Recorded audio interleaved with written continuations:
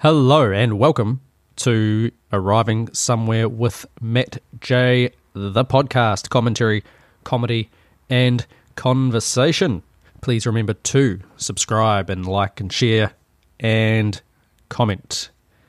Now, today, I've got three stories. Got a little bit of time, not too much time, but I've got three stories just to give you a little bit more of a picture of New Zealand right now. Those are, one, the unemployment rate is near record lows, so why are more people on welfare? Well, the media actually gives you the real statistics if you go into the article. Two, the New Zealand Health Minister announced a collaboration between the recruitment of nurses and New Zealand's longest-running soap opera. And three, a story from about 4 or 5 years ago asking whether New Zealand women have the right to own pepper spray or not. So we'll go into all of that right now. As I said, don't have a lot of time, but we'll get through as much as we can. So New Zealand's unemployment rate, this one's from Stuff, is near record lows. So why are more people getting social welfare? People on the benefit is still higher than before the pandemic. Data out this week showed the unemployment rate had edged up to 3.3%. As of July 22nd, 2022, there were 345,000 people on the main benefit.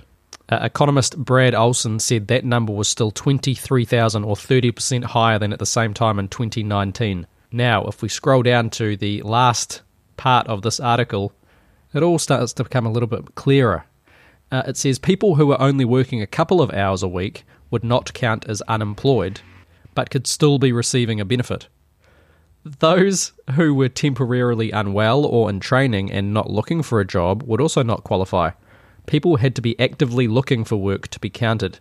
On the other hand, someone could be unemployed and looking for work, but not receiving a benefit because their household income was too high. ANZ Chief Economist Sharon Zollner, what a name, Zollner.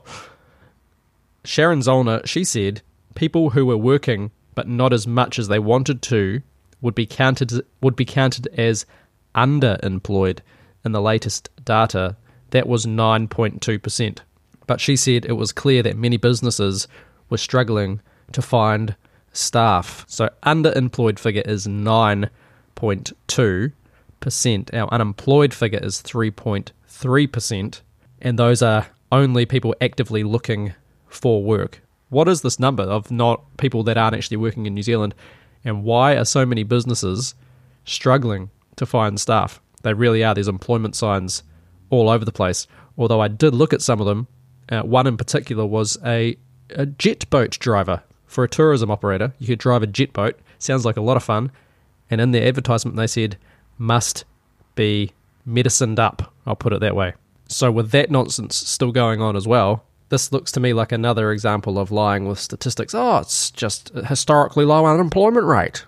Don't worry about the underemployed or those not actually currently looking for work or can't look for work, or the people that we sacked. So I wonder what the real unemployment rate is once you throw the underemployed in. To see how they mess with statistics and how they report it, it gets messy quickly, and the picture doesn't become clear until you find an honest economist or somebody willing to break down more of the data for us. And this leads directly into the New Zealand Health Minister, Andrew Little, announced a new package of measures to try to woo health workers, particularly from overseas. So we're in desperate need of doctors and nurses.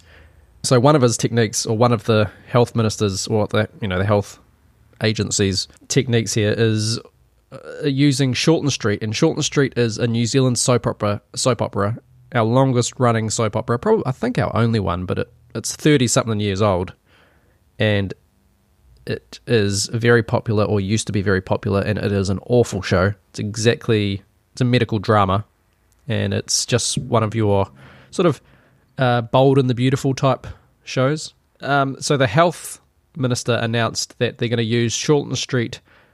It says from the New Zealand Herald, it says the measures include a recruitment program to get young people into nursing, which will include a campaign with the television program Shorten Street, as well as on social media platforms. He said it was the first such initiative for Shorten Street, and while he didn't know the details of it, it would see the program assist in promoting nurses as a fantastic career. He also said he was not aware of any payment for that agreement. You're setting this drive up, you're setting this thing up for Shortland Street to assist in promoting nursing, and Shortland Street's just doing it out of the kindness of their own hearts. That's what they're doing. They're doing their national duty to push nursing. And the health minister is unaware of any payment for that agreement to a TV show. So do you think that we should know that and where that money is actually going and how much is being spent here? How much are you giving to a TV show? Other measures aimed at getting overseas doctors and nurses to migrate to New Zealand include payments of up to $10,000 for nurses to take the steps required for registration in New Zealand, and a 6-month bridging program for doctors, including paying their salaries for induction courses and internships. He said those payments would remove the cost barriers for migrant health workers wanting to come and make the move as easy as possible. And just back up in the article, Andrew Little also said he'd promised that addressing the workforce shortages would be his top priority after the health reforms kicked in at the end of June. Interesting it's a top priority because, again, nurses are still being sacked, and experienced nurses of decades, real experienced nurses, and even in private hospitals, are being sacked for refusing the boosters still. So we sacked a bunch of nurses, then winter hit with the flu and other things, and there's a staffing crisis. You've sacked the people that refused initially to be Voldemort virus medicined up, and now the ones that have turned around and said, well, I did everything you asked for me initially, and then I still got sick and have recovered. I don't want the boosters. They're still being sacked, and the government turns around and says it's a high priority to figure out the staffing shortages. And here we are spending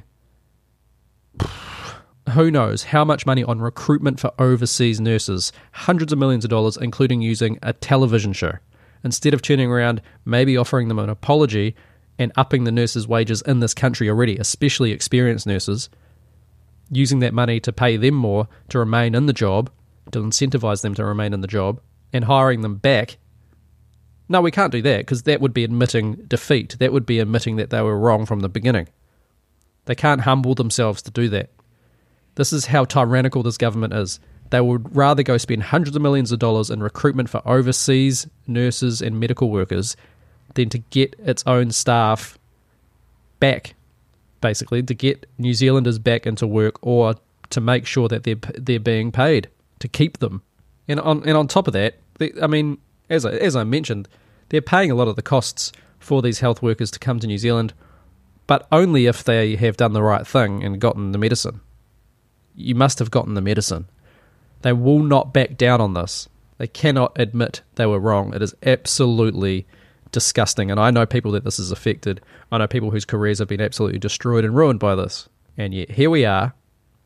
They turn around and announce all this, excuse my language, all this bullshit, and more money being spent. More money being spent. And we already have an infrastructure problem in this country where people are struggling to find houses and buy houses, and they can't build quick enough. The amount of social housing going up here is insane. It is madness. Anyway, I'll move on. This is an article from News Hub in 2017. Yeah, it's 5 years ago. Almost to the day, actually. 5 years ago. And it was pointed out to me by my mother, of all people. So the article from News Hub is, should women be allowed to carry pepper spray for self-defense? Not sure why only women would be allowed to carry pepper spray, but let's move on. A debate is raging in Australia as to whether women should be allowed to carry pepper spray. Earlier this month, Senator David Leyonhjelm, not sure how to pronounce that one, called for new laws allowing Australians to arm themselves with non-lethal weapons in case of terror attacks. How about just any kind of physical attack? Now, another Australian TV reporter, Stacey Lee, wants women to be allowed to carry pepper spray to protect themselves in dangerous situations. The debate has raised similar questions in New Zealand, especially after a spate of recent attacks on women in the country. A number of women, Three's The Project spoke with, said carrying pepper spray would make them feel safer. However, not only can the general public not carry pepper spray on the streets, in New Zealand it's actually easier to get your hands on a gun. Pepper spray, mace, and similar products are classified as restricted weapons on the same list as machine guns, grenades, and rocket launchers. That's right, rocket launchers. Just shows the sheer incompetence of government. Who thought putting pepper spray on that list made any kind of sense? A police spokesperson told Newshub pepper spray is only for soldiers, police, and prison officers. Well, and I assume rocket launchers as well. Do soldiers, police, and prison officers carry the rocket launchers around on their back as well? It's in the same category, I assume they do. And by comparison, all US states allow people to buy and carry pepper spray, with varying restrictions, such as an age limit of 18. But the debate isn't clear. Clear-cut. Sexual Abuse Prevention Network's Fiona McNamara argues by making pepper spray easier to obtain for people to use it for protection, it'll also be easier for those who mean harm to get it. Pepper spray really is a distraction from the real issue, she told The Project. Now this is where it goes into thinking that you and I struggle to comprehend. This is one of the most ridiculous statements I've heard in this country. This is saying a lot too. One of the most ridiculous statements I've heard publicly in this country on a massive network like this, I possibly think, ever. So she said, pepper spray really is a distraction from the real issue, she told The Project. The real issue is that there are people out there who want to harm other people, and we really need to be addressing that behaviour, rather than putting the emphasis on a potential victim having to keep themselves safe. Miss McNamara emphasised with the woman. Miss McNamara empathised with the woman who said they'd feel safer if they carried pepper spray. Quote, "It's a really sad situation to have a world where people don't feel safe walking home at night." Kanoa Lloyd, here's the comment, the only female presenter on the project on Thursday night, agreed with her. Oh, she's the only. We need more females on the project. This is 5 years ago, so I believe there probably is now, but it's a terrible show, and who would sit down and watch it? Anyway, Kanoa Lloyd, the only female presenter, said, "I think that one way to prevent sexual assault and violent attacks is for people to stop committing sexual assault and violent attacks." She said that publicly. Unfortunately, no amount of pepper spray is going to be able to do that. She said those words publicly. Let's repeat them. Kanoa Lloyd said, "I think that one way to prevent sexual assault and violent attacks is for people to stop committing sexual assaults and violent attacks. Unfortunately, no amount of pepper spray is going to be able to do that." She basically said, stop it.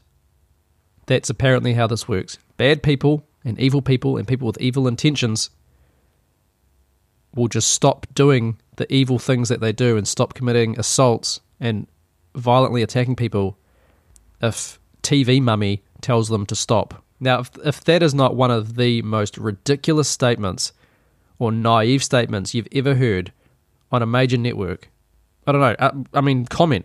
Let me know something. Share a link or something of a TV show in your area or a publication in your area that said something more ridiculous than that. I don't even need to break that down. That is just mind-blowing, hilarious, and tragic. And that's how you think. We just need to tell people to stop, because they might not know that it's wrong.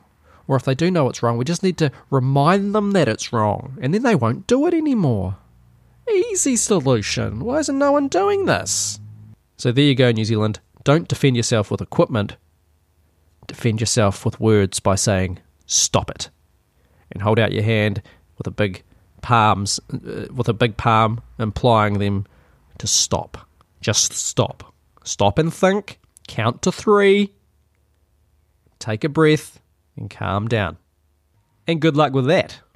So there you go. That's a few tidbits from this country as what is going on over here.